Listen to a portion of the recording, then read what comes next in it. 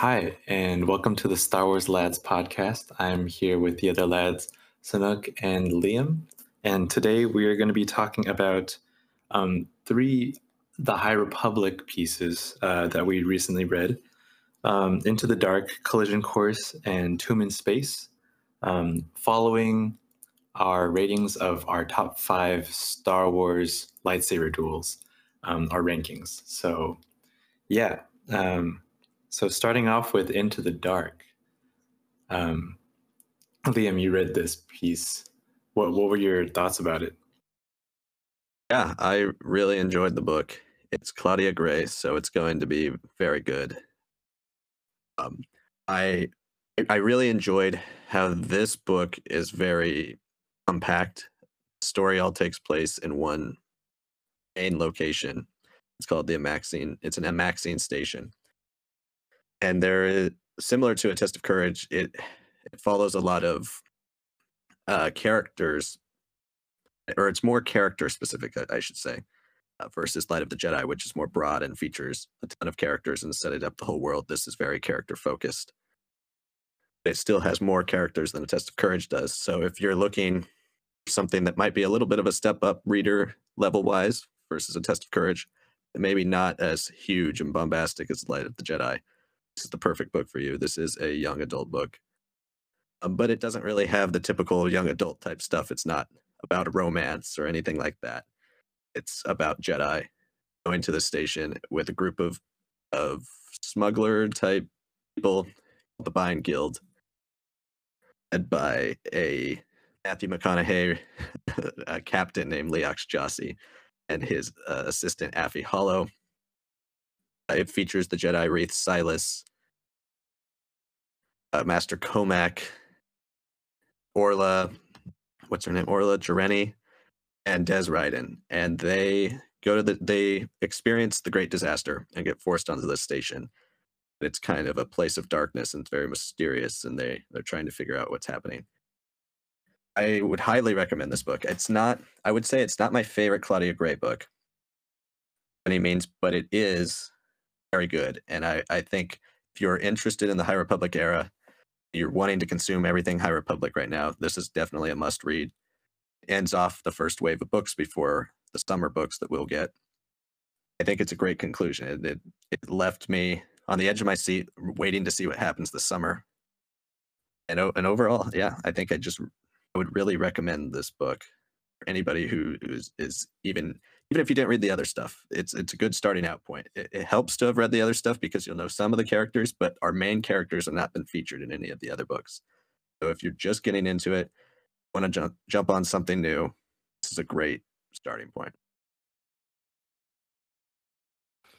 Yeah, I want to second all those things. Unlike Liam, I didn't get a chance to fully finish the book in time for a recording, but again, like anything from Claudia Gray, Into the Dark is a supreme Star Wars novel. Um, I will say that as opposed to her other works, where she's kind of been tasked with adapting characters into different stories, filling in their background, things that have happened, and change them into the versions that we see in film and in the TV shows.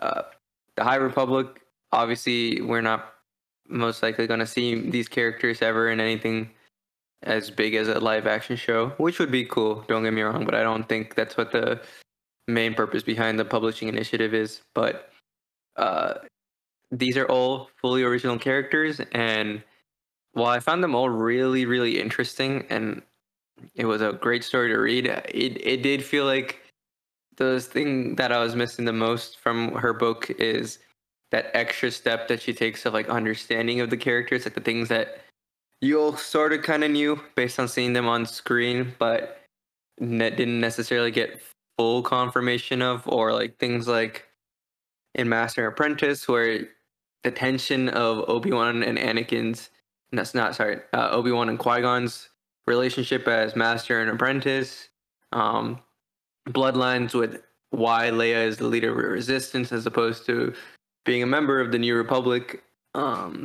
And then I haven't read Princess of Alderaan, but again, that's another Leia book. And the way she writes Leia, I don't think anyone has ever written Leia that way before. Um, Obviously, Lost Stars. She had the benefit of it being, like a smaller romantic story set amongst the Galactic Empire's war with the Rebel Alliance, with scenes and events from movies that we've seen. But the High Republic uh, is just starting, so there's also some of that limitation as well. And that Nile aren't as big of a force in this book as they are in Test of Courage and Test of Courage and The Light of the Jedi, which I found a little surprising, but I think it works pretty well story-wise. It's definitely much smaller in terms of scale. You wonder, just like a Test of Courage, you kind of wonder if the events of this book will really carry over into the future of the High Republic versus just the characters' journeys, which is, completely fine because characters' journeys are very good in this, and I really did like all of the characters. Silas is obviously a standout. He is the lead, but I hesitate to say he's really the main protagonist because he is one of an ensemble, and I was surprised by that. I thought it was going to be more focused on him. Because most young adult books are usually focused on one or two people. This is definitely an ensemble cast, and he is the lead, but not by much. And the other character I found to really stand out was Master Comac. He's a Jedi Master who has experienced a lot of traumatic things in his journey as a Jedi, and he's constantly questioning the Order, questioning how they deal with trauma and how they deal with loss and what Jedi should be allowed to feel. I thought that was really interesting, especially coming from a character that was so high up in the ranks of the Jedi. And we haven't really seen that in other High Republic books. We saw Imri go to the dark side for a little while in the Test of Courage, but we haven't really seen adult Jedi questioning the Order like this. And so I thought he was one of the most interesting characters, and I'm really interested to see where his relationship with Reath goes in the future. Totally agree on that point. Those flashback scenes that she put in, um, correct me if I'm wrong, but she does this in every single one of her uh, adapted character stories, right? Like she does this in Master and Apprentice with Qui-Gon and his background. Does she do it in Bloodlines too? I don't think she does. Can't remember. I don't remember if it's in Bloodlines or in Leia. Yeah. But I know at least in her last two Star Wars novels, she's been doing this and Master Apprentice, and you see Comac's origin, and obviously you see his fellow at that time Padawan, but also now like Jedi Knight Orla Jareni, who visually, if you've seen the artwork for her, is really cool. She's kind of got like the Darth Ray double-sided saber that opens up. But obviously she's a Jedi and she has white blades, which is again always cool, especially after seeing them with Ahsoka. Um, and their backstory, I mean, I wouldn't say it's necessarily anything too crazy from what we've seen in other Star Wars stories. I feel like we've definitely seen things that have been way more chaotic, way more disturbing, but we haven't necessarily seen characters carry that weight, carry that burden of loss and struggle. I mean, almost instantly, like Comac's, I don't want to say his personality changes, but all these doubts that he's probably had, like hidden away or maybe never even considered, as more than just like a quirk of his, suddenly just overwhelms him from that moment on, and then he's forced to continue and carry uh, on their mission, even though they were just shot down, and he lost his master, right? Like, and then seeing how Orla's master reacts, like, yeah, master is also doing the right thing and like guiding the two Padawans, still trying to do their mission, but she also has like doubts about like her master. And strange because now I've never seen like two Jedi who felt a lot of issues with the Jedi Order carry that for so long and then to still be sympathetic to each other now in the current time and even more attuned to those feelings, which I would think would go away with time, but neither of those characters have really done anything to improve that situation. Um, but yeah, I mean, great characters from there, and they definitely round out like a very strong ensemble. I mean, yeah, I guess you can say there's Dez as like the Jedi that unfortunately like the least interesting. Um, and that's not to say he isn't a decent character. He really serves the purpose of the story well, and has some pretty interesting things happen to him, some twists and stuff. But you know, he out of the three Jedi that we follow, four, sorry, he is the one that's like, like all right, doesn't. It seems more like he's just in it for pushing the plot forward. And we've seen other uh, Padawans with their master's former Padawan, like their relationship. Obviously, we've seen Qui-Gon with what's his name again? Count Dooku's first Padawan. Totally blanking. Yeah, I can't remember either. Rael Averross. Rael Averross. Yeah, that's Yeah, who it is. Rail. But you know, after seeing his dynamic with Dooku and his dynamic with Qui-Gon, Dez's dynamic with Reith is kind of underwhelming. But again, I also haven't finished the whole book, so maybe Liam knows a bit more. But uh, yeah, it is an ensemble cast, which is new for her, but maybe that's why I don't feel like it's as deep or rich with its character digs, I guess, personality or thought process digs that she kind of does. But I don't know. I still think it's because maybe she does better with adapted characters than she does with original characters. It's funny you mentioned Rael Averroth because when Dez was introduced, that's exactly the character I was thinking of, and I was thinking, okay, we're gonna get this same type of relationship where Reith he's a hesitant Jedi. He doesn't want to go out and be adventurous. He just wants to stay in the archives and study, and he wants to learn. He likes to observe and take notes. He doesn't want to participate. Versus Dez, who is the one who's been volunteering to go to the frontier, who's the exciting, well-respected warrior. And I was thinking, okay, here we go. We're going to kind of repeat the same plot line. And that doesn't really happen. And I would kind of agree that, yes, Dez is kind of the least interesting of the four Jedi. He disappears for a large portion of this book. And so he gets left on the wayside but he does have an arc. He changes by the end.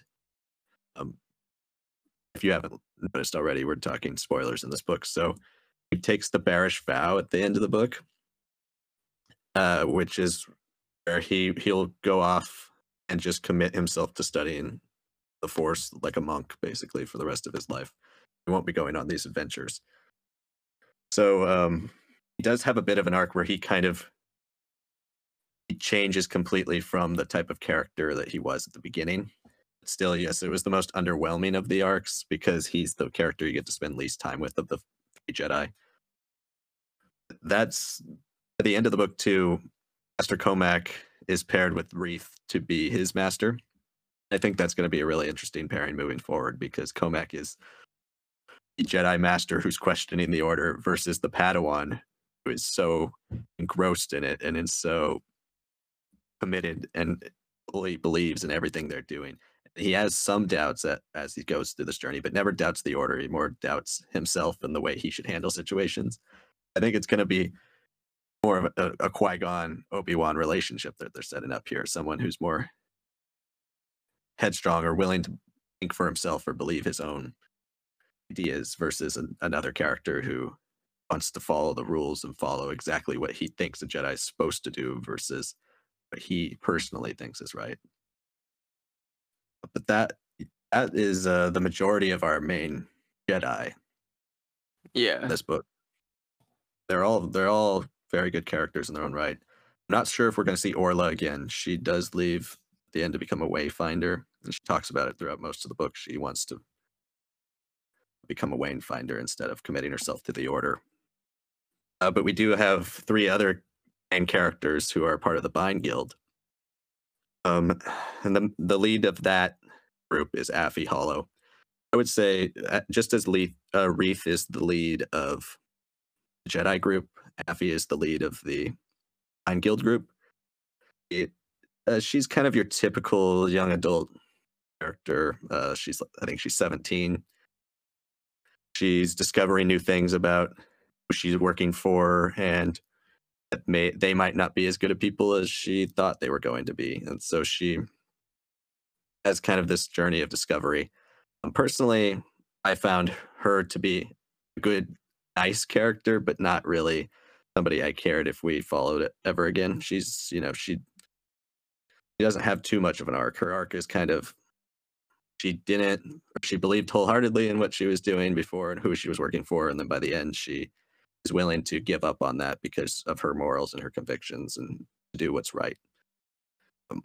So it's kind of a traditional Star Wars journey of doing right and wrong versus doing what's beneficial to yourself. But relationship with the other 2 Bind Guild characters is really what makes her such a fun character. Leox Gyasi, as we said, is like Matthew McConaughey in space. He's a fun, hippie kind of character, the captain of the ship. And then one of the standout characters of the whole book is Geode. He's this giant rock guy who's the navigator on the vessel. He never says anything, but he's described as a partier, and he's described as compassionate. And Claudia de Grey does some of her funniest writing that she's ever done in Star Wars when she talks about a character looking over at Geode, and Geode gives him a disapproving look or something like that. Or Geode's silence confirms their worst fears. She'll have sentences like that genuinely made me laugh. Yeah. I mean, just adding on to what you're saying. Affie, her arc is solid, but it's more of like the classic young adult story, like you mentioned, Liam, like learning about things that change your whole viewpoint and how do you adapt to that? What does that make you into? Like, what is that process of growing up and becoming an adult kind of like? But as we spent a lot of time with her, it's not like I don't like her character. It's just that the other 2 in the dynamic are leagues above her, unfortunately for her. For us, that's great because Leox Gyasi, I mean, he's 90s Matthew McConaughey, just ripped off screen, put onto print. If any of you have seen Dazed and Confused, it is quite literally his character in that film. Just imagine this guy saying, all right. Like, this man goes, he's a character. He's fun. He enjoys a spice stick, which is, equivalent for some things that people like to partake in. Not quite as bad as a death stick, though. No, it's no death stick. And, I don't think anyone would be telling him to reconsider his whole life, but he's got a charm to him. Another thing we should really mention is that the Bind Guild also, one of their ships is the Legacy Run, and that's the ship that kind of sets off all of the stuff that happens with the emergencies and everything in Light of the Jedi. And the one thing about the Bind Guild is like they keep everything in order. Like all the ships are in tip top, even if they're not even necessarily like the best vessels for their time. They can run way longer because of the maintenance that they do, and their crew is orderly. Like Affie is very orderly. Like she's got a clean uniform on. She might have a bit of a character to her, but she is still capable of running a very nice ship. And Leox is just shirtless Matthew McConaughey with like multicolored beads and everything. And he refuses to buttoned up his shirt, and his reasoning is pure Matthew McConaughey. Like, there's just different things about his character. Like, he's like, you know what? I don't enjoy sex because I think of myself as the fulfillment of my lineage, of all the ancestors that have come before me, and now I am the final piece until my sister starts having kids, and then we continue this process. Um, yeah, I mean, and then he's like, he has an explanation for why he doesn't button up his shirt, and it's just like, okay, only Matthew McConaughey would get away with something like that. Um, but I'd say, as great as he is, Geode, man, Geode is the star character of this trio. I mean, Liam, you described him as a rock man, but he's not even a rock man. He's just a rock. I don't think there's any description of like eyeline or mouths or hands or anything. It's just a rock, right?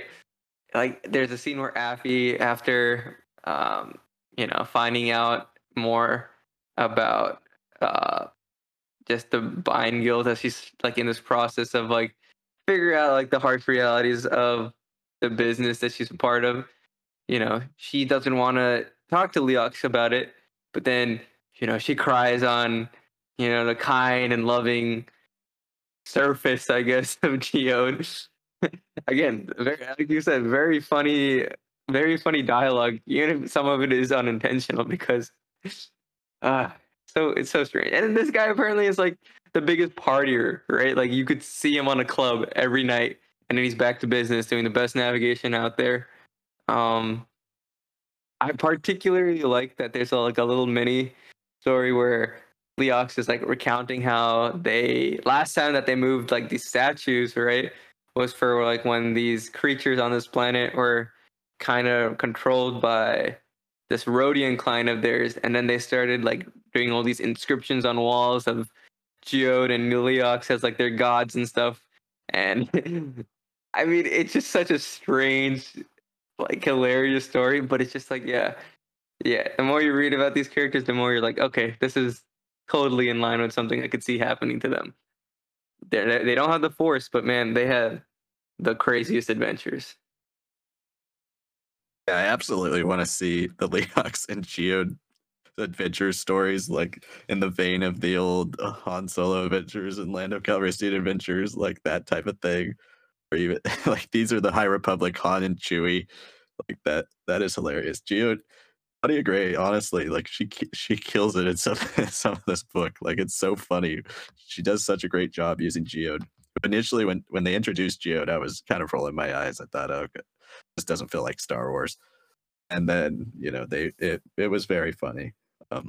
The last thing I want to bring up with Into the Dark before we move on to the comics is one of the main villain groups, which, as Sonic said, the Nile are barely in this book, and really, one of our main villain groups is the Drengir in the book, and they're these ant-like creatures that are almost that are kind of imbued with the dark side, but it don't give any indication that they can actually use the Force or anything. They're just very in tune with the dark side, and I thought that was kind of a fascinating villain for Star Wars. Like we've never really seen anything like that.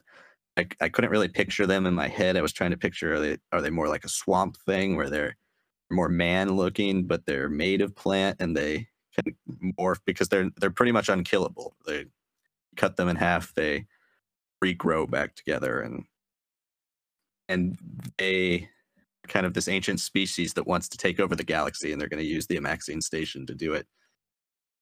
And I thought they were kind of a fascinating villain. I'm not sure if they're ever going to come back, or if they're just going to be referenced, and then maybe in some type of Old Republic stuff we'll get reference to them, or maybe 200-300 years prior to High Republic we'll get some type of story for them. But they were a really fascinating villain.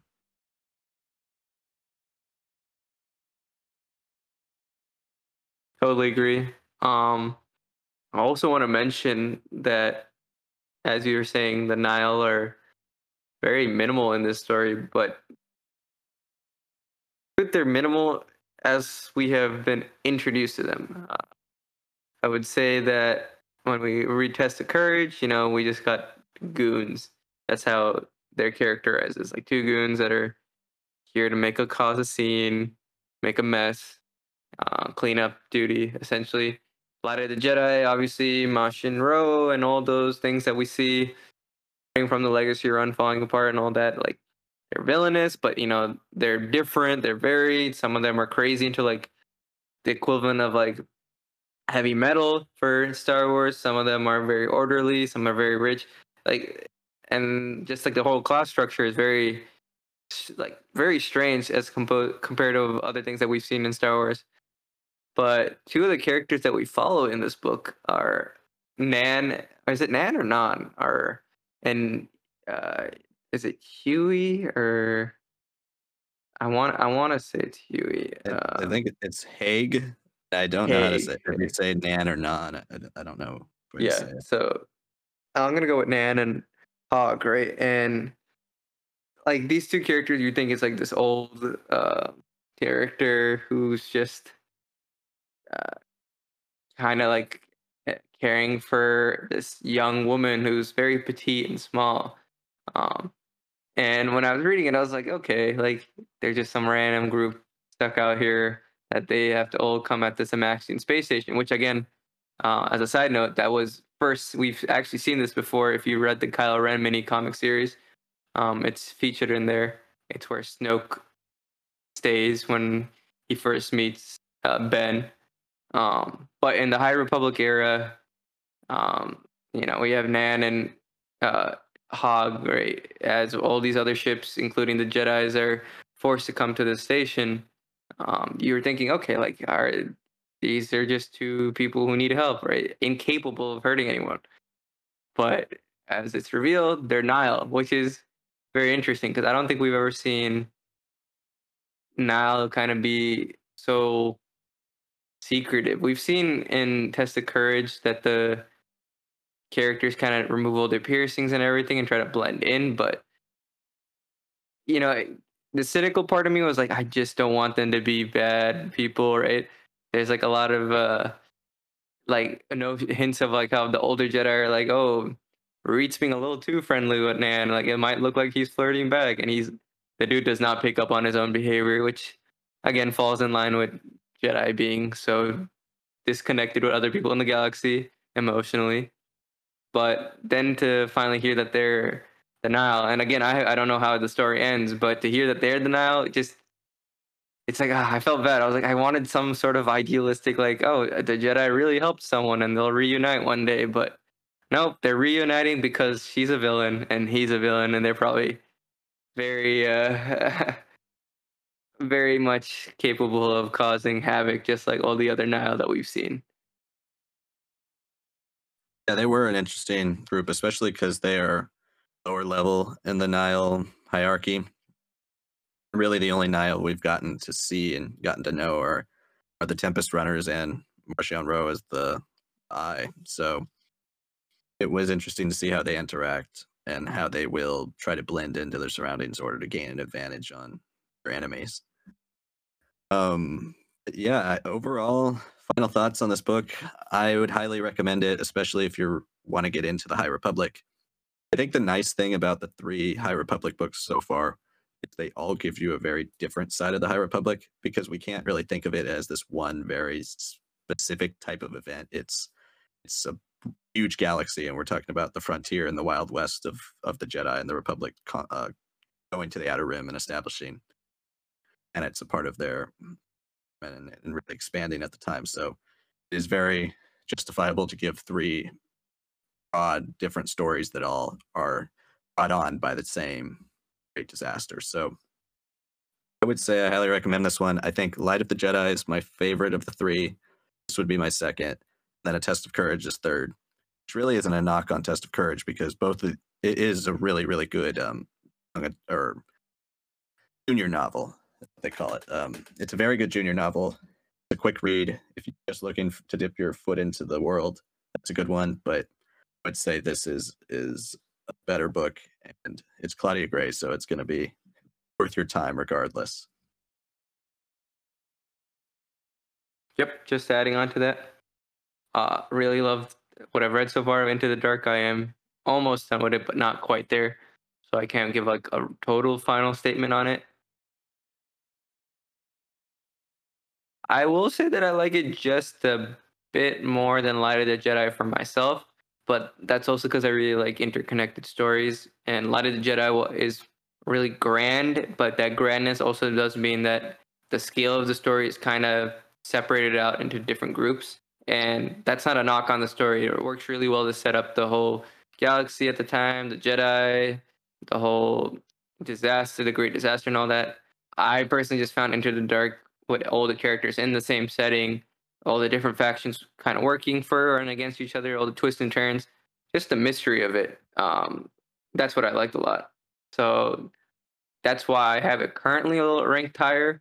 Obviously, my thoughts could change once this is over. Once I finish my read, but like Liam also said, Test of Courage is still a great book and very important to read, especially because the main character there, Vanessa Rowe, uh, is going to be playing a part in the comics that we're going to discuss right after, and a future book. And she herself has also picked up a Padawan, just like Rita's now become Padawan to Jedi Master Coma Avitas. So maybe there's some crossover there. Maybe there's some dynamic. But yeah, I think now's a good time to move over to High Republic 2. Guys, who wants to start here? Yeah, I had read 1 and 2 just today, so my memory's a little fresher. But I mean, like the issues aren't super long, so I feel like there's not too much information to go about. 2 starts off with our boys. What was it? Carrot? No. Carrot and Tarek. Whoa. Is that how you guys pronounced it? I went with Tarek and Sarah, but okay. yeah, Right, I don't know. works. These things are hard. These are Star Wars names. Yeah, and they are on a quest. I don't exactly remember what they're doing exactly, but it follows our characters from issue 1, Skier and Avar. No. Skier and what was their name? Keeve Trennis. Yeah, Keeve Trennis. Yeah. And from the previous issue, Skier was kind of distraught. I guess to say really reductively, but he seems like he's hiding something very major, because I feel like the end of issue 1 was him kind of breaking out into this whole like Darth Vader no type of situation, and the way they emphasized and exclaimed it in text was just very sinister to me. And throughout the entire issue, number 2, he's kind of very much hiding something, and I think that is hidden when he's going to that planet with Serat. But yeah, so I guess the characters are interesting so far. I guess I'm really curious to what Skier's up to. You know, I feel like he's either, because I think they described it as like PTSD or something, and they had a little flashback in this issue of something exploding behind him.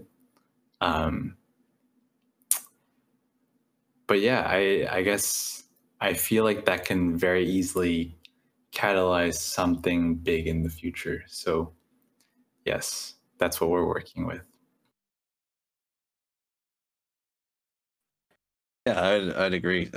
Skier is the most fascinating character in this issue, because he obviously has something going on. And normally, when a Jedi would have such a reaction, you would go, "Oh, there's something happening with him and the dark side, or what is going on with that?" But if they are just fighting Nihil, then yeah, something serious is going on. And it seems once again, like we have with Into the Dark, um, death of Master Dora Mali is really having effects on a lot of different characters, and Skier seems to be really impacted by that.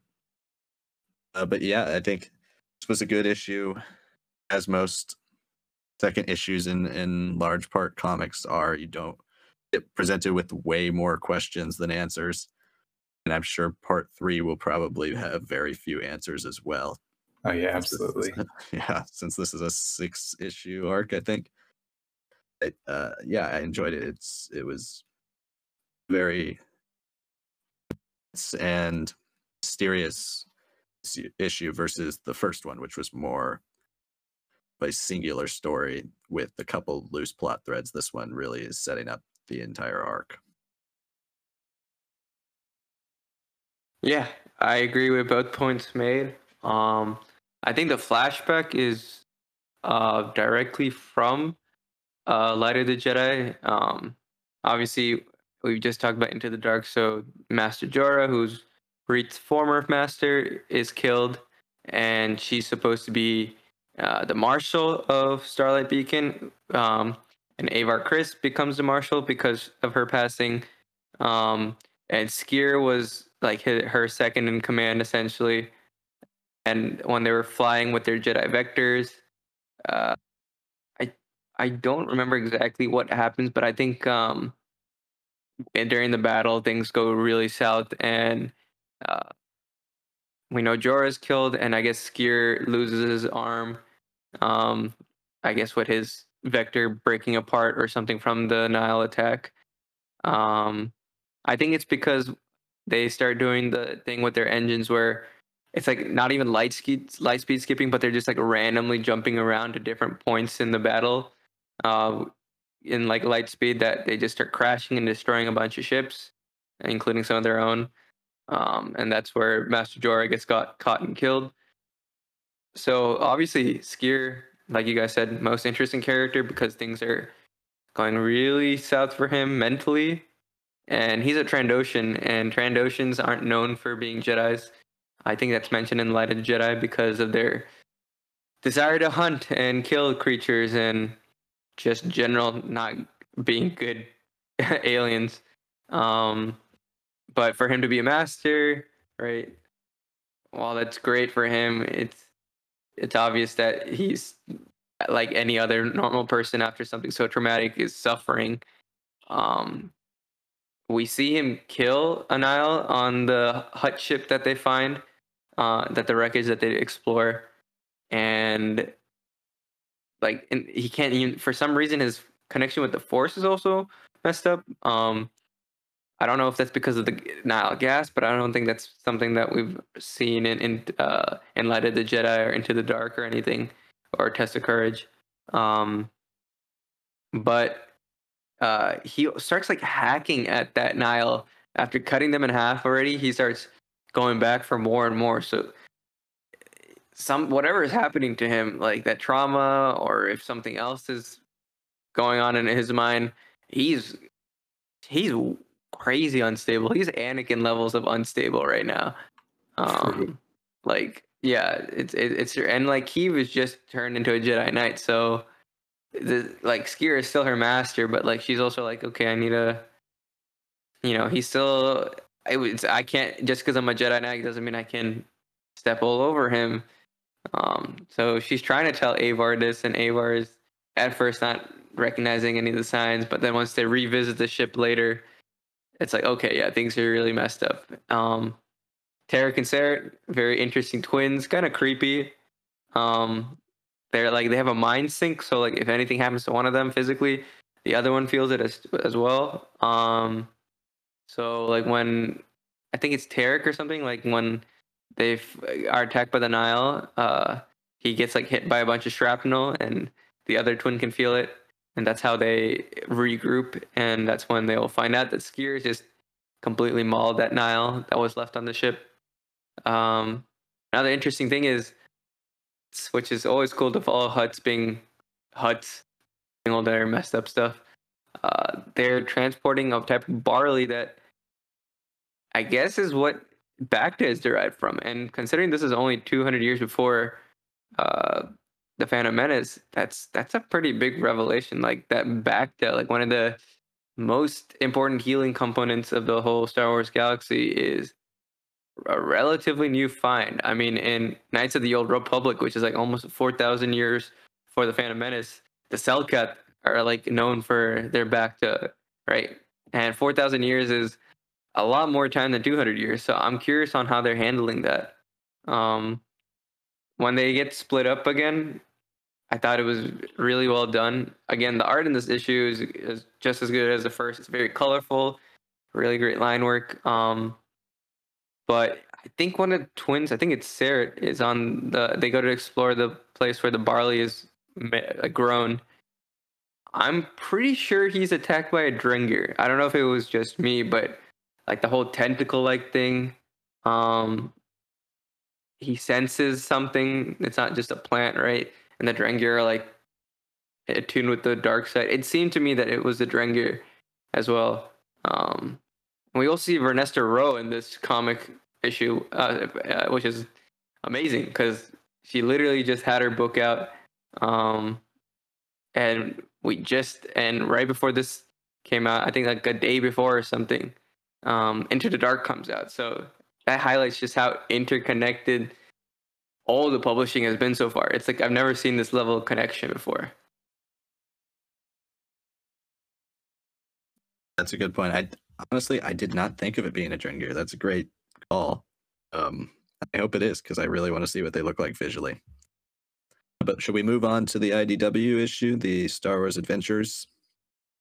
I know, Sonic, you're the only one that has read this.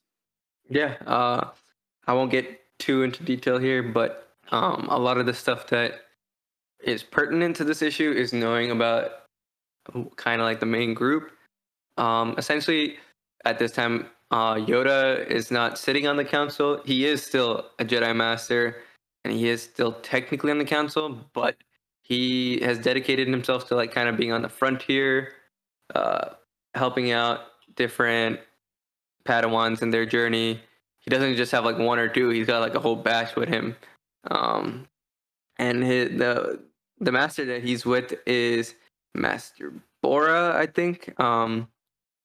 Jose Daniel Older, I think, was at one point like a paramedic or something, and I guess Buckets of Blood was like this name for this guy who could like do all these crazy transfusions or something, or like some crazy medic who just knew what to do in any situation where there was like a lot of blood loss. So apparently that's now just become the name of this crazy Jedi who's like super big. Master Barrow. They're not the main characters in this, we just see them.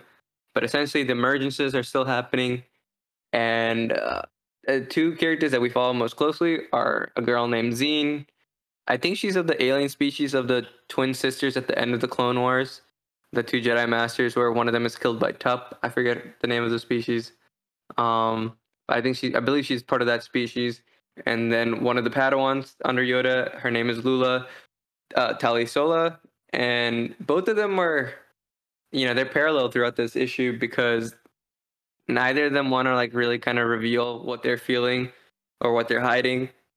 For Lula, it's that she's gone through all the training and she's probably one of the best Padawans out of that group, she just doesn't feel ready for dealing with something like the emergence, right?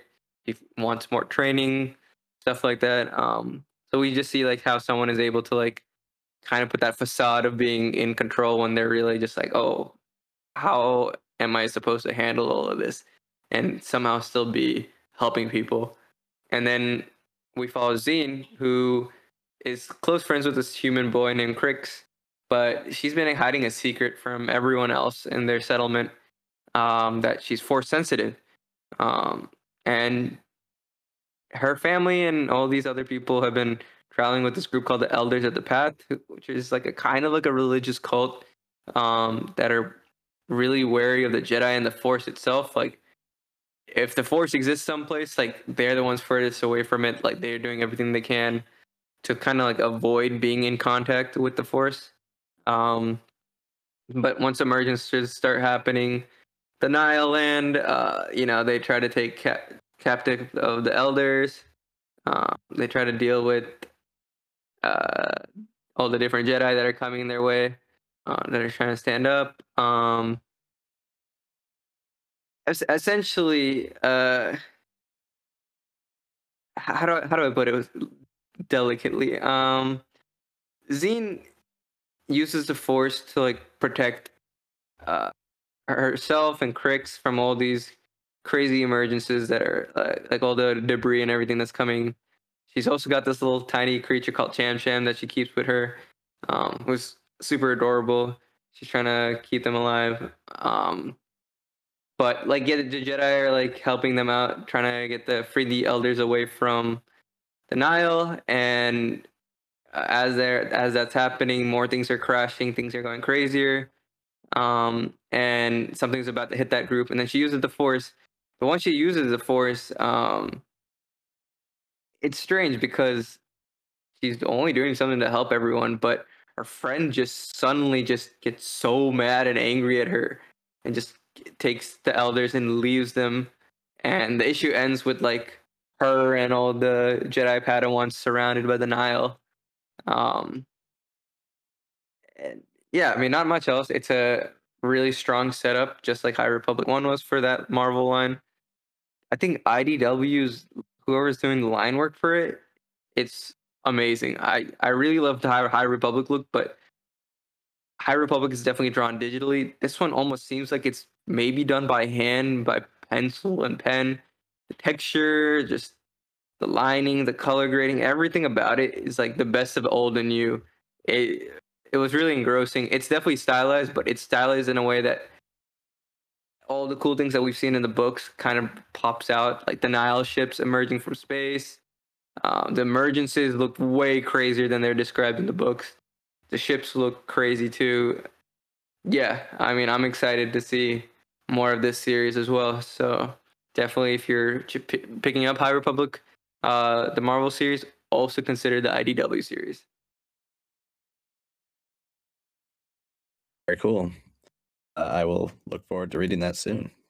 All right, well, let's move on to our other subtopic, which is going to be our top 5 favorite lightsaber duels in Star Wars. And we are going to be including Rebels and Clone Wars in this as well. Pretty much any visual medium Star Wars thing outside of video games. Most fights that happen in the video games you're participating in. So I would like to kick us off with this.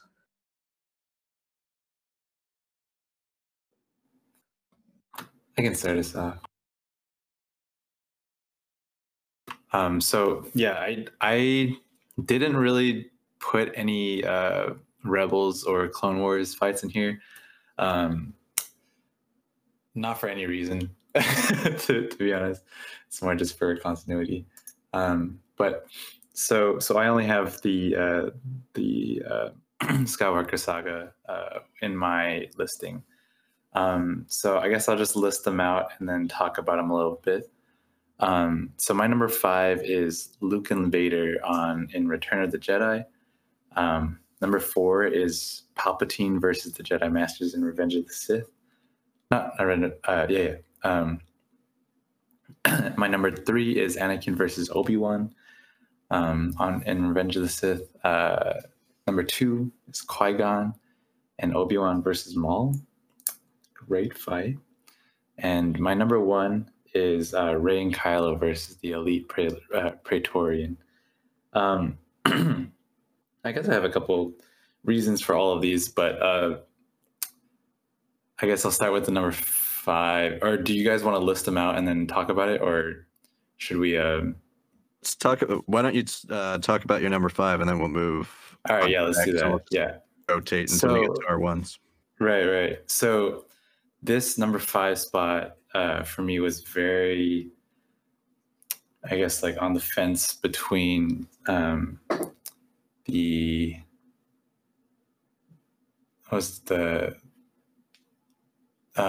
Vader and Luke's first fight versus the second.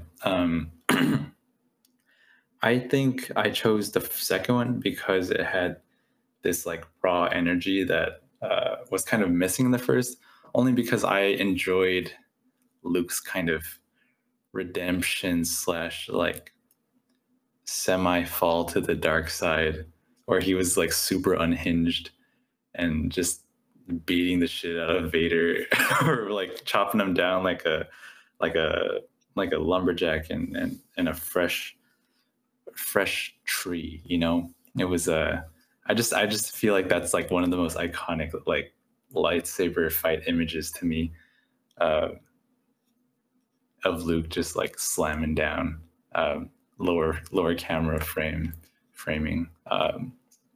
Yeah, so that's why I put it on number 5. Yeah, that's a great pick. That one didn't quite make my list. I'll reveal that. It was probably my number 6 if I had a number 6. It's an incredible fight, and I just watched Return of the Jedi a couple weeks ago, and yeah, it's such a strong fight, not only in terms of choreography, but really because of emotional impact that it has. And after, like you said, Luke's just going full on rage attack on Vader, cuts his hand off, and he sees the mechanical hand. It's a great moment. Um, and Palpatine bring them on. You know, that's always kind of classic. But for me, there's so many. This was such a hard topic. There's so many I wanted to put on there. Like I said, Luke and Vader on the Death Star, Rey, Finn, and Finn versus Kylo Ren on Starkiller Base was one I really wanted to put on. I love that fight. Ahsoka versus Maul in the finale of the final arc in Clone Wars, the Siege of Mandalore. Yoda and Palpatine, and this one I wanted to throw out there too. It's a little bit outside of what we're talking about, but because it's not canon. But Anakin versus Asajj Ventress in the 2003 Clone Wars is incredible. I love that fight. But for me, my number 5 is a Clone Wars fight, and it is Darth Sidious versus Darth Maul and Savage.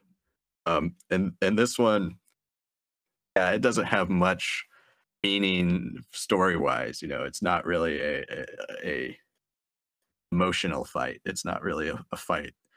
It's an action fight completely, but it's so cool, and it's one of my favorite moments in the entire show. It's one of my favorite moments in all of Star Wars, and when you see Palpatine walk in and Maul try to pretend that he's doing this all for Sidious, and Sidious throws him and Savage against the window, and it's like it says you become rivals, and pulls out his two lightsabers, and Maul and Savage both turn on their double bladed. Oh my god, it's so epic. It's genuinely one of the coolest things in all of Star Wars, and I couldn't leave it off this list, no matter, even if it's not maybe as emotionally resonant as most of these other fights are, but this one just is so cool. I go back and watch this one all the time. I mean, hard to disagree with that statement. For myself personally, I would have that as like my 6. I know it's like visually probably one of the best duels in all the Clone Wars before we get season 7. And you know, I I think I'm gonna have to change my list on the spot here. Wow, I can't believe I'm actually gonna do this, but I'm gonna have to drop down my number 4 originally down to number 6 because I'm gonna make my number 5 Ahsoka versus Vader and Star Wars Rebels.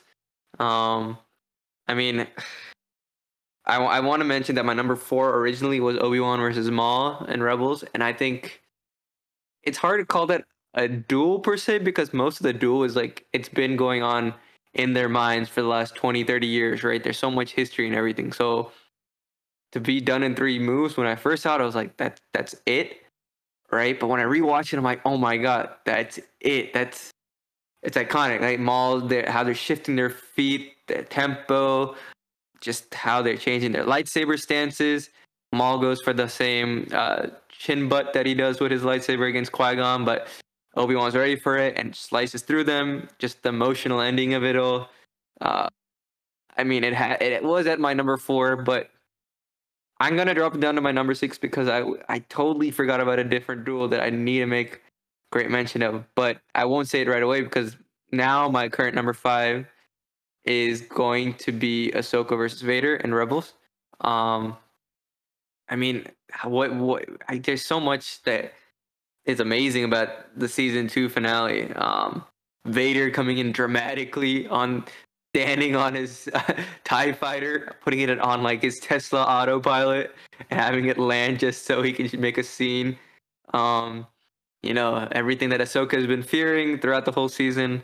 Is this really her master? This dark presence?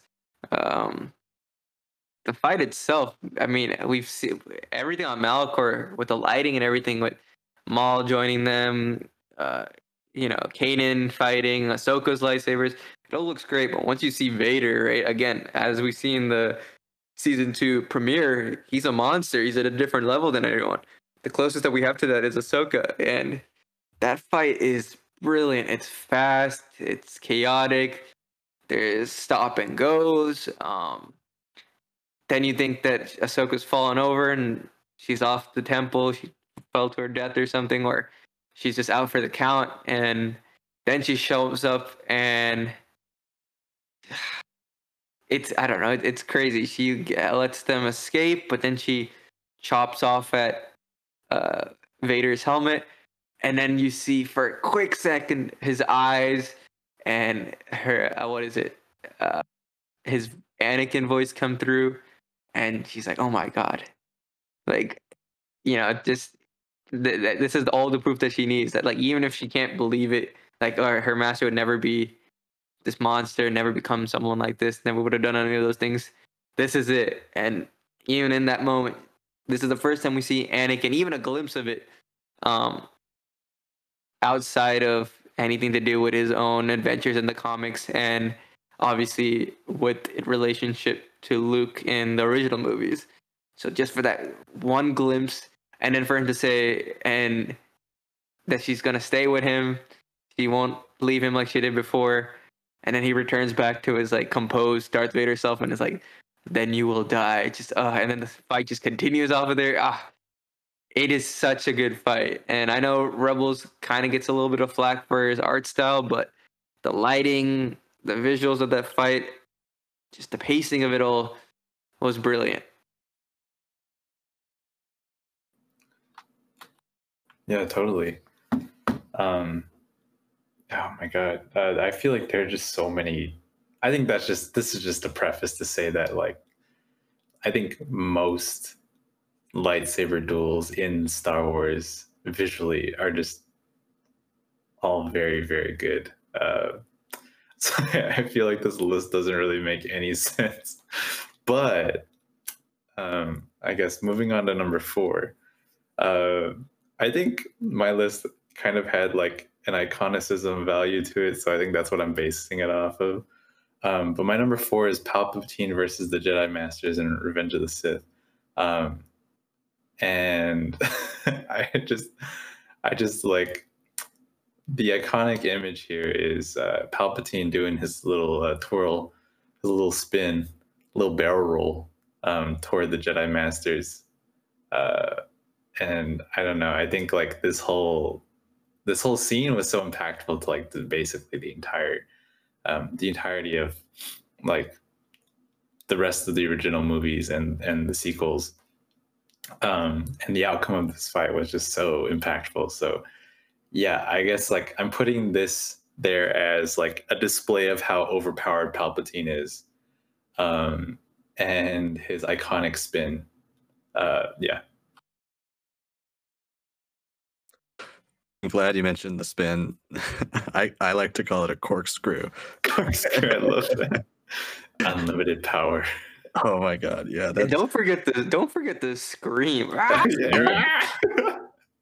Which I don't know if this is canon anymore. I remember like a book and Legends described it as a scream that threw off the Jedi Masters, so they were kind of stunned, and so he could kill them really Oh my quickly. god. That should be one of his skills in Battlefront. Press Yeah, F, actually, scream. though. Why didn't they do that? It was a missed Yeah. opportunity, huge missed opportunity. Totally. I mean, Absolutely. what how prequel memes have just taken that format to a different level. Like, God.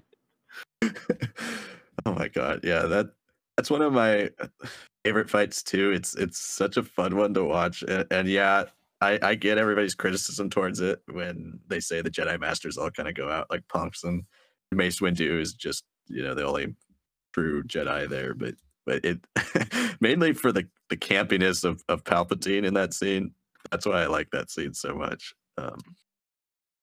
For is Ahsoka versus Vader on Malachor and Rebels. Don't have much new to say that Sunak didn't already say. Yeah, it's just one of the most emotional fights in all of Star Wars. Following Ahsoka's journey through Clone Wars and Rebels is really the first big main character we got in the animated Star Wars canon shows. And then seeing it at this time, we hadn't seen season 7, and so the last time we knew she saw Anakin was when she left the Order, and seeing her fight Vader, and really she's trying to ignore her suspicions throughout the entire show that Anakin is Vader, and she cuts off that hole in his mask, and when he says her name, I get goosebumps every single time, and when her eyes just go wide, and she cannot believe that all her worst fears were confirmed, and that is Anakin. And it's both a fight that's very exciting and very emotional. I think that's the reason why I would rank it so high. And on top of that, too, you've also got Kanan fighting Maul at the same time, and the Inquisitors fighting Ezra and Kanan as well, and Maul. So there's a lot going on, but if we hone in specifically on Ahsoka and Vader, it's just such a powerful moment. And like I will probably say for every one of these fights, it is like a top Star Wars moment for me. It's maybe my favorite Ahsoka Anakin. It's the perfect Ahsoka Anakin conclusion, like to that relationship, and the perfect way for her to find out that that's her master. And yeah, it's such a goosebump inducing scene. Absolutely love it. Again, totally in love with that duel. I also want to mention, going back to Jared's number 4 pick. Yeah, I mean, I would say it's probably the worst live action duel out there, even worse than the original Obi-Wan and Vader duel in Episode 4. That's not to say I don't like it. I think it fits the story well enough. What bothers me is that, especially after watching the Clone Wars, right? We know all these Jedi are quite skilled, right? Kit Fisto, cool dude, right? Sashi Tin, like these dudes just go off in like 2 moves, which is what hurts. So George does not help us by making us feel even more connected and sorry about these people dying. But just forget about that. It's so true, though. Yeah. But when it's just down to Windu and what is it called? Down to Windu and Palpatine. I mean, the fight is decent, but what bums me out is knowing that the stunt guy was ready on set, and George was like, "Hey, Ian, do you just want to do your stunts?" And now, mind you, Ian is in full camp for this whole movie. So forget about his age. Forget about any of all those like detriments that could hold him back in that sword fighting aspect, right? We've all had decent enough Star Wars duels that you can make something pretty cool out of it. But this dude has been in full camp for however long they've been shooting. So he fights like that too, right? His facial reactions, he looks like he's saying no every time. He's just got all these weird expressions. So yeah, like just knowing that there could have been a bit more of a competent fight with a stunt double like they did with Dooku at the beginning of episode 3. Again, that's another great lightsaber duo. It just makes me wish that, hey, maybe you should stick with your original plan sometimes. But we got plenty of memes out of it, so can't really complain there. What is it called? My number 4, I guess, moving on, is since I removed Obi-Wan and Maul from Rebels, my number 4 is actually it's tough because there's so many things I'm thinking of now that I feel like could also fit in here, but I'm gonna have to go with Ahsoka versus Maul in season 7 of the Clone Wars. I mean, that just came out less than a year ago. The conclusion of like the third part of 4 of probably the best arc in that whole series, the concluding arc. And then you get Ray Park as mocap, and you get someone else. I forget her name. I feel so bad for not knowing who did mocap for Ahsoka as well. But like, you get a mixture of that live action fighting style right away. The lighting again, the detail on the models, they're all at a different level from season 6 and season 5. As the fight starts off, it's like, yeah, it's not as like whippy or snappy as other fights, but there's weight to it. There's something so much more raw about it and powerful that it's just hard to ignore how good it is. And then just the way that they move throughout Mandalore, when they're fighting on the beams, it's like the dance on the beams. The weight of knowing that Maul and almost convinced Ahsoka to join him, because Ahsoka is not really thinking as a Jedi, but she is thinking as a rational being. Maybe not entirely rational because Maul is still a bad guy, but she's so quick to dismiss anything about Anakin, thinking that it's just another trick. Obviously, she disarms him. He's got the cool combination of his original lightsaber and something else. It's not the Malachor lightsaber, which is, I'm assuming, taken from an Inquisitor that he's killed, because it's got all those same features. So that was also cool.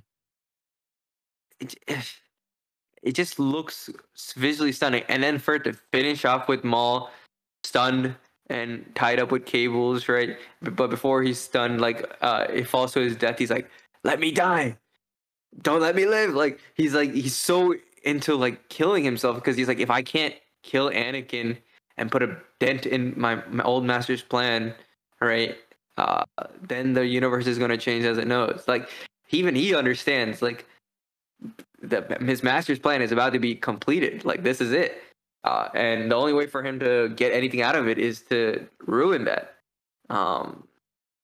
Yeah, it's just hearing Maul scream, and Sam Witwer does such a good job. You don't know what you're doing. Well, dude, like this is a madman, right? Like so far he seems so composed, angry, but like composed, but then he's broken there in that he's like, no, let me die. Like, just seeing that, and then seeing how Order 66 plays out after that, and yeah, it's definitely one of my favorite duels. And even though it's one of my more recent ones, I know it. I keep on going back to it on rewatches on YouTube and Disney Plus. So that's my number 4. Yeah, absolutely. And I think like if I were to add one of those, like or any of the Clone War fights to this list, it would have been that one. I think for the sheer purpose of like how dramatically ironic that whole last sequence was, because like if Darth Maul did get a shot at Anakin, like that would change the fate of the entire series possibly.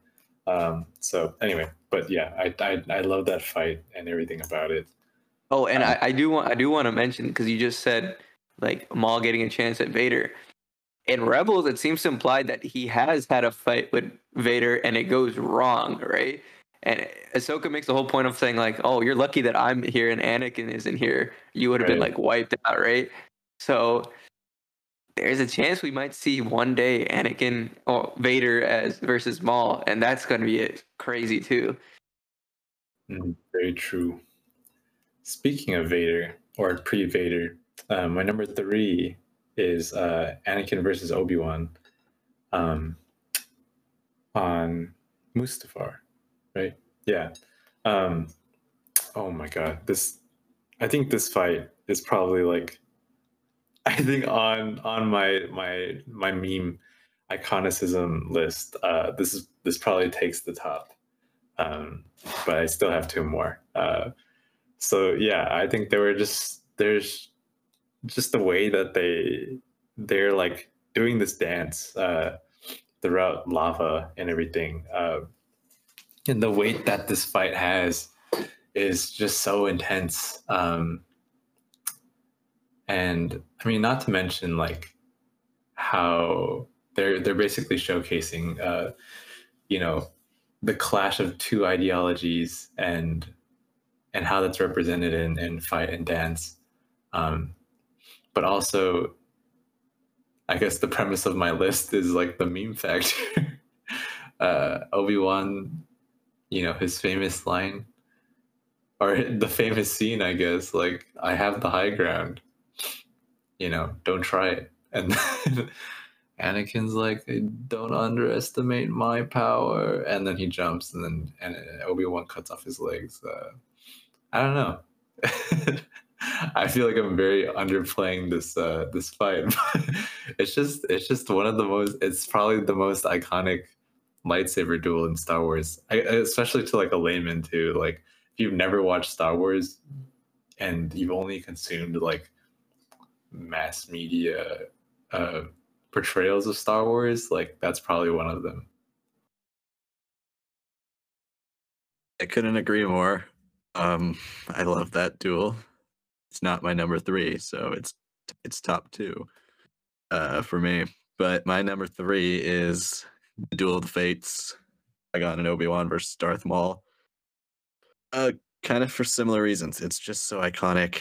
It's such a well choreographed fight. It's the first time we get to see the Jedi, really, and the Sith at the height of their powers, duel-wise, where they have thrown in the Force, they're jumping from high places, falling off of heights, and and throwing themselves up again. Obi-Wan demonstrates his mastery of both the low ground and the high ground.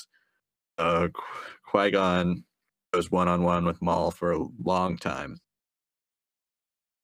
And yeah, it's just Maul's viciousness and his ease with which he fights, and so fluid. And then obviously the thing that really enhances it is the name of the track. John Williams' score, the Duel of the Fates. It's one of the best pieces of music I've ever heard. It's so incredible. It takes you back immediately to that scene. It makes the ending of Phantom Menace. It just really does. It's such a great scene. And yes, it might be flashy. It still does have that emotional moment in it when Maul kills Qui-Gon. Qui-Gon's such a standout character in the Phantom Menace, and really honestly the best character in the Phantom Menace. But losing him, it impacts so much what happens in the rest of the saga. And Obi-Wan's reaction, seeing Obi-Wan get a little dark there for a second, and it's a sad moment. So I really enjoy this fight for all those aspects.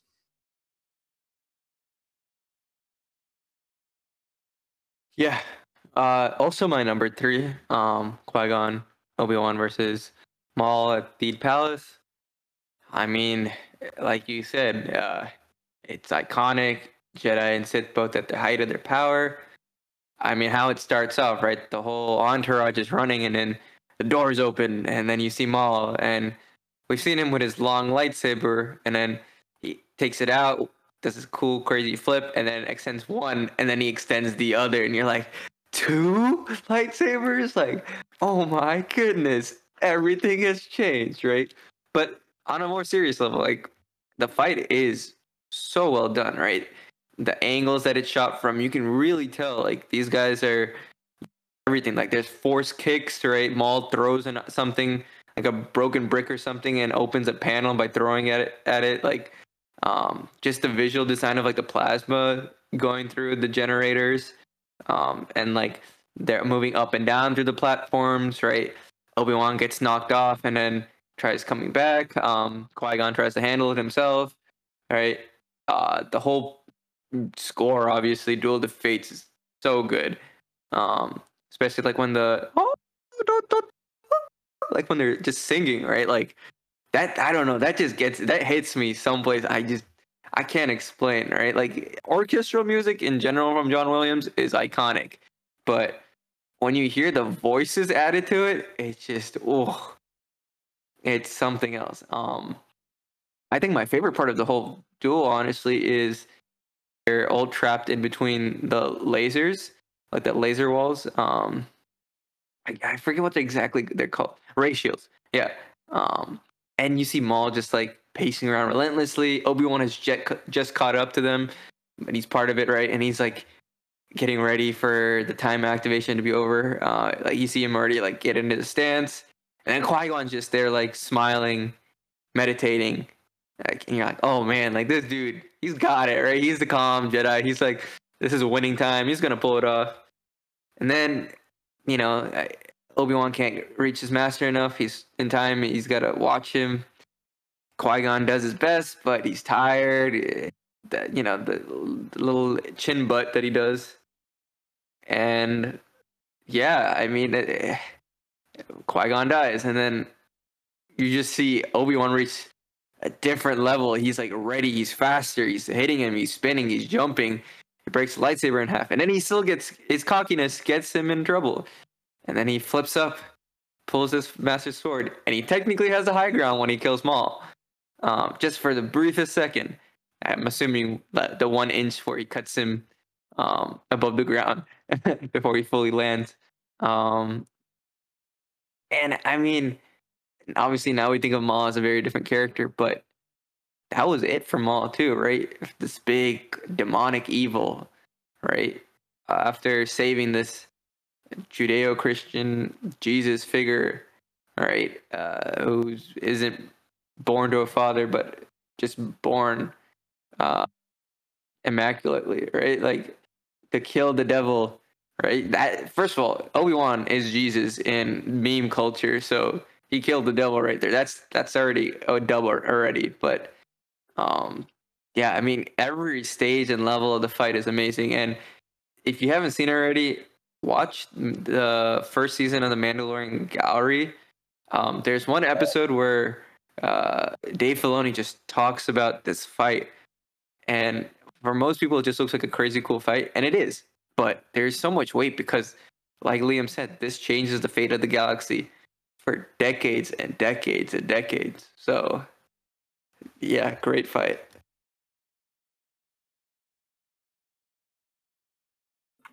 Yeah, I mean, my number 2 is that. I feel like I can't really add more to that.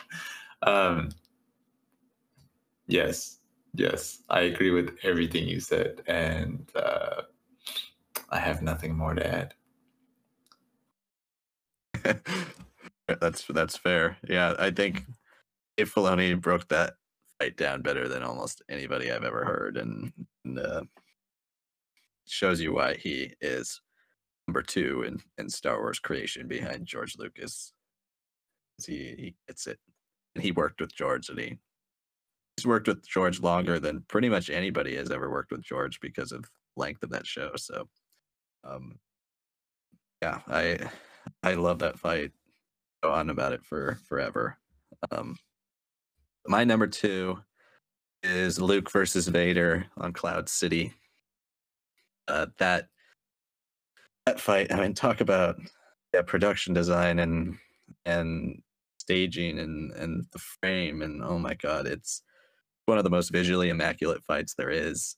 It's not super well choreographed, but it's a huge step up from Obi-Wan versus Vader in episode 4 in terms of choreography. Even had a stuntman, I believe, stand in for Vader. So it is exciting.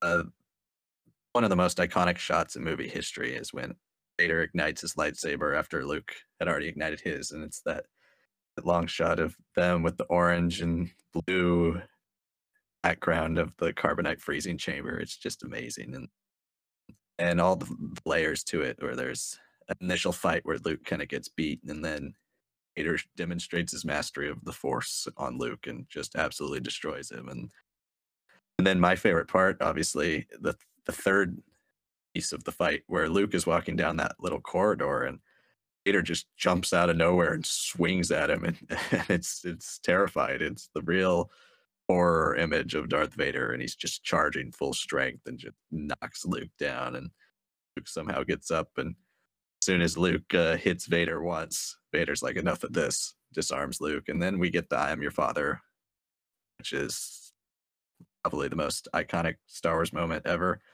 It's the greatest plot twist of all time. It's the plot twist everyone knows that nobody thinks is actually a plot twist because it's so well known. Yeah, this is the most probably important fight in Star Wars story-wise. It's an emotional fight. It's a thrilling fight, and it has a bunch of different stages to it where you get to see lightsaber action and force action. Yeah, it's the best fight in the original trilogy. So that's what I have to say about that.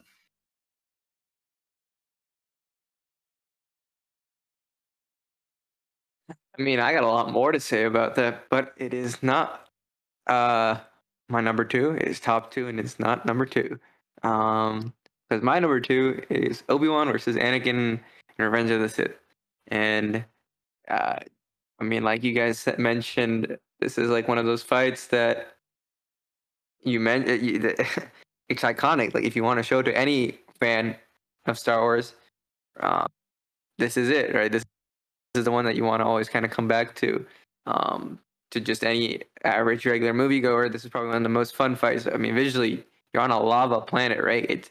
They're on a platform that's breaking up. They're swinging around, even if that is a little too much at times, right? When they're swinging their lightsabers around, it's like it just represents how much, how much they're in tune with each other. They've trained master and apprentice for over a decade, right? They've fought side by side. They are two of the biggest reasons why the Republic took over the Separatists, right, by the end of the war, why they were in the position that they were before everything collapses in Revenge of the Sith, according to Palpatine's plan. And it's two brothers, right? It's two brothers fighting each other. And it's sad. You don't want it to be this way, but this is the battle of the heroes, right? This is probably the second most emotional score behind Duel of the Fates. Yeah, I saw a Vine a few weeks back where I know a lot of people make fun of them when they're swinging their lightsabers back and forth, and they don't hit each other. But apparently, that's like a very common thing that happens in I don't know if it was fencing or swordplay, but if you train with someone so well, it's like you're predicting each other's moves, and that's why at some point you start like paralleling each other and making no contact. Obviously, it does look a bit silly, but I don't think they just threw that in because it was silly. I think it's because these two are so in tune with how each other fights that's why they can't make contact. There's a whole scene where they're punching and kicking each other, right? Like that's more brutal than most Star Wars fights. Like to just be that messed up, the choking that Anakin does with his arm and then trying to bring the lightsaber down. Yeah, different level, really a different level. And then as you see Anakin go further and further and more frustrated, obviously he starts to get more overwhelmed by the fact that he can't beat his master. And then he makes the silly mistakes, talks about the war, how the Jedi are evil and all that. I mean, once he gets chopped down, you see Ewan McGregor's best, and I mean best dialogue that he's ever said as Obi-Wan. You were my brother, Anakin. It was said that you destroy the Sith, not join them. Not bring together, not leave it as in darkness. Like all those lines, like each and every single one of them are great on their own, but together, what a great, painful end. Yeah, that's my number 2.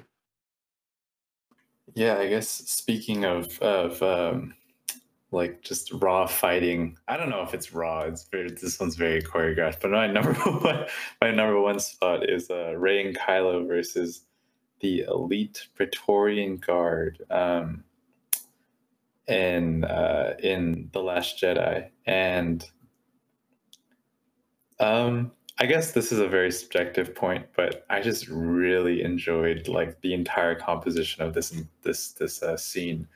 Um, from the score to the editing to how well all of this reinforms all the conflict that we're feeling in Kylo. Or maybe Ben,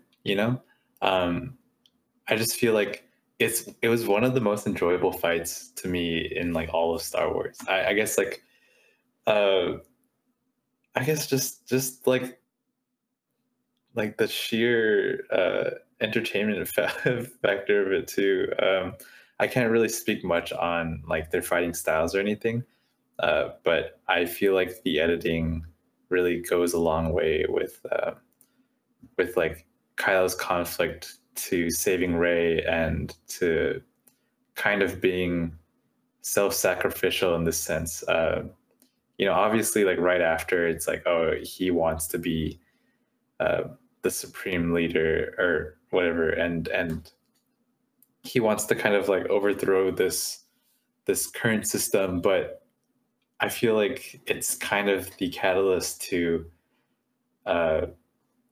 his bigger development in Return of the Jedi. Or I guess it's really developed throughout, but yeah, and the fight choreography in this scene is amazing. I don't know. I really enjoyed it. The colors, I could go on just listing particular aspects about this scene, but yeah, just the way that Kylo and Rey are dancing with the Praetorian guards,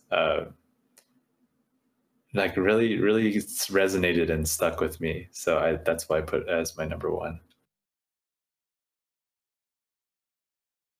I completely understand that, the reasoning behind that. I think an awesome fight too.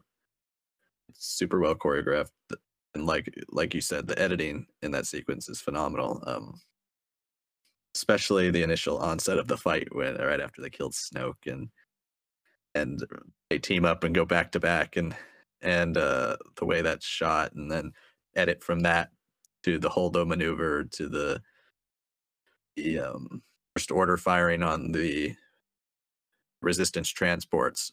That whole sequence is so intense. It is one of the best moments in the saga, really, but the sequels especially. It's a great moment. For me, my number one, we've already talked about it.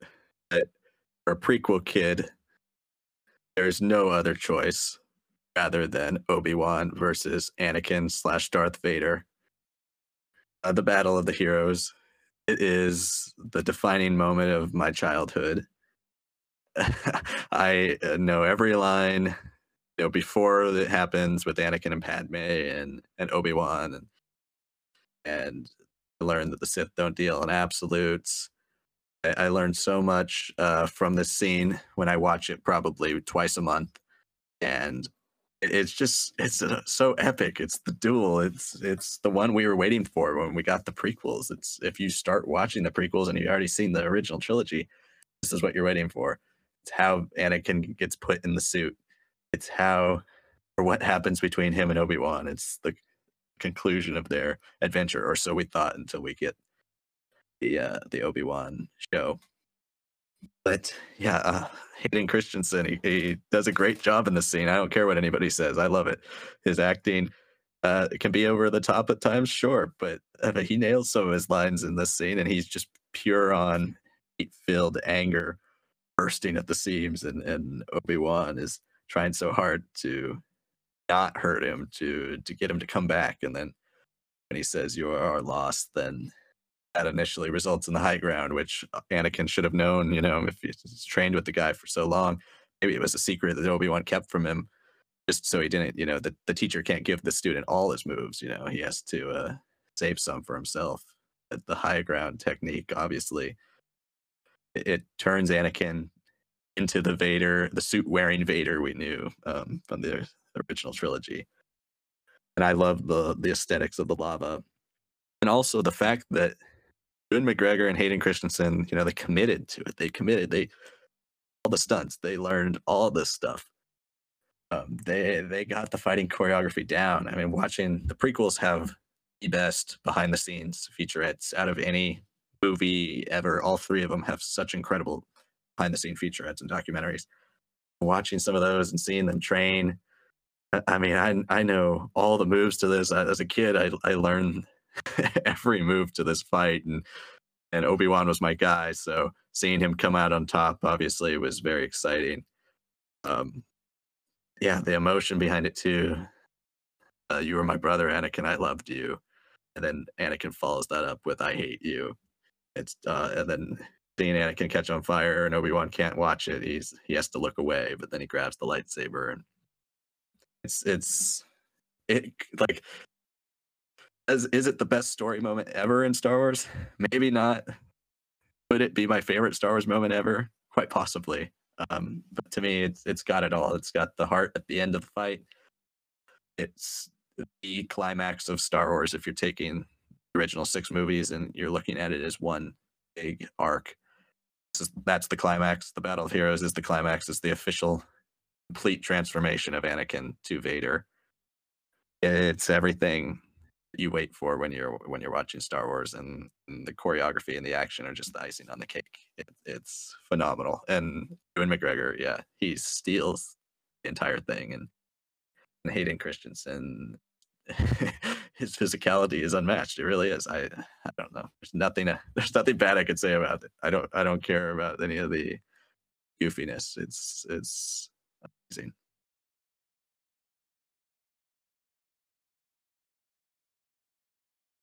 Well said. Well said. I will say I felt a little bit of a jab there about the prequel kid thing, since I am also a prequel kid, along with Jared.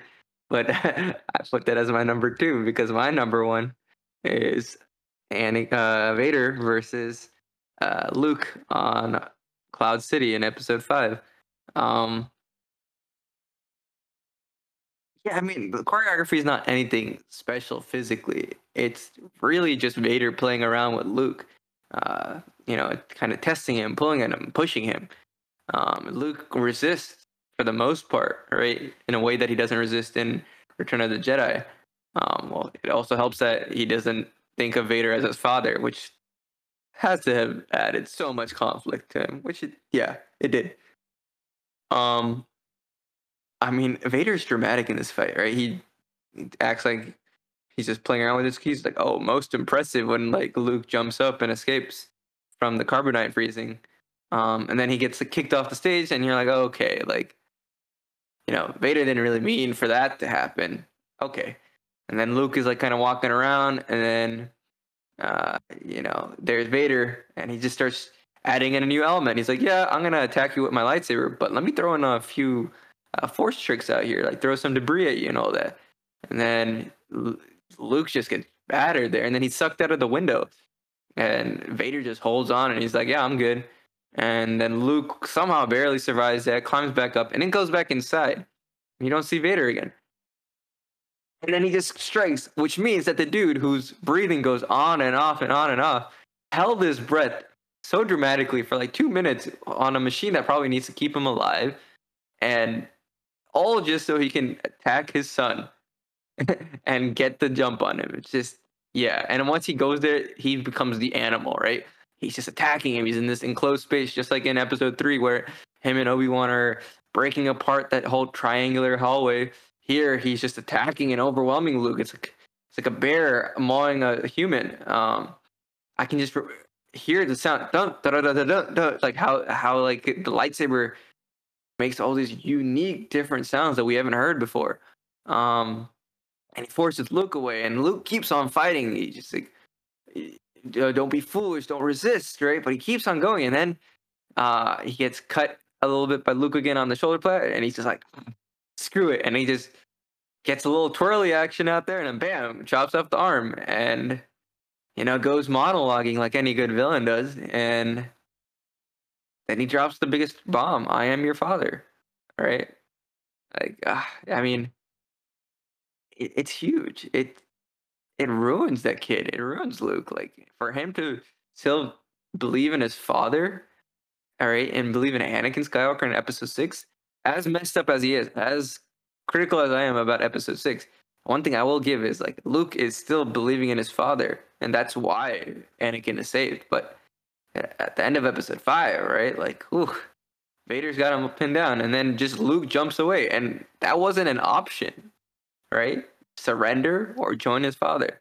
Nope, he goes to his death, right? It's dramatic. It's on a floating city in the sky. It's in this vacuumous space with very little guardrails or anything. It's location, sound, dialogue, everything. I think there's a weight to it that I've never seen in any other Star Wars fight.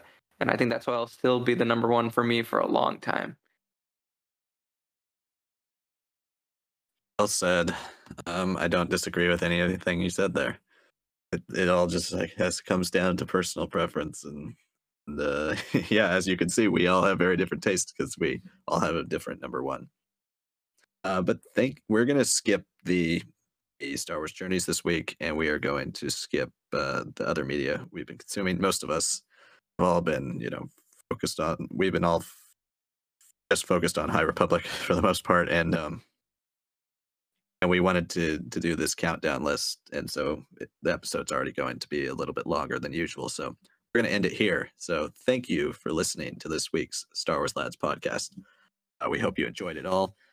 Stay tuned. Every Tuesday, new episodes drop. So for that, always plan on it. All your podcast platforms, YouTube, it will be up on Tuesdays. So check it out there. Any news, schedule updates, memes, Star Wars content, you want any of that type of stuff, we do that on Instagram. Follow our Instagram at Star Wars Lads Podcast. Or just Star Wars Lads, I think. Anyway, all our updates are there. Check it out. We're posting constantly. And then if you would like to see us do anything specifically, if you have an idea that you think would be interesting for us to talk about, send us a DM on Instagram, comment on one of our posts, let us know. Or you can email us, starwarsladspodcast@gmail.com.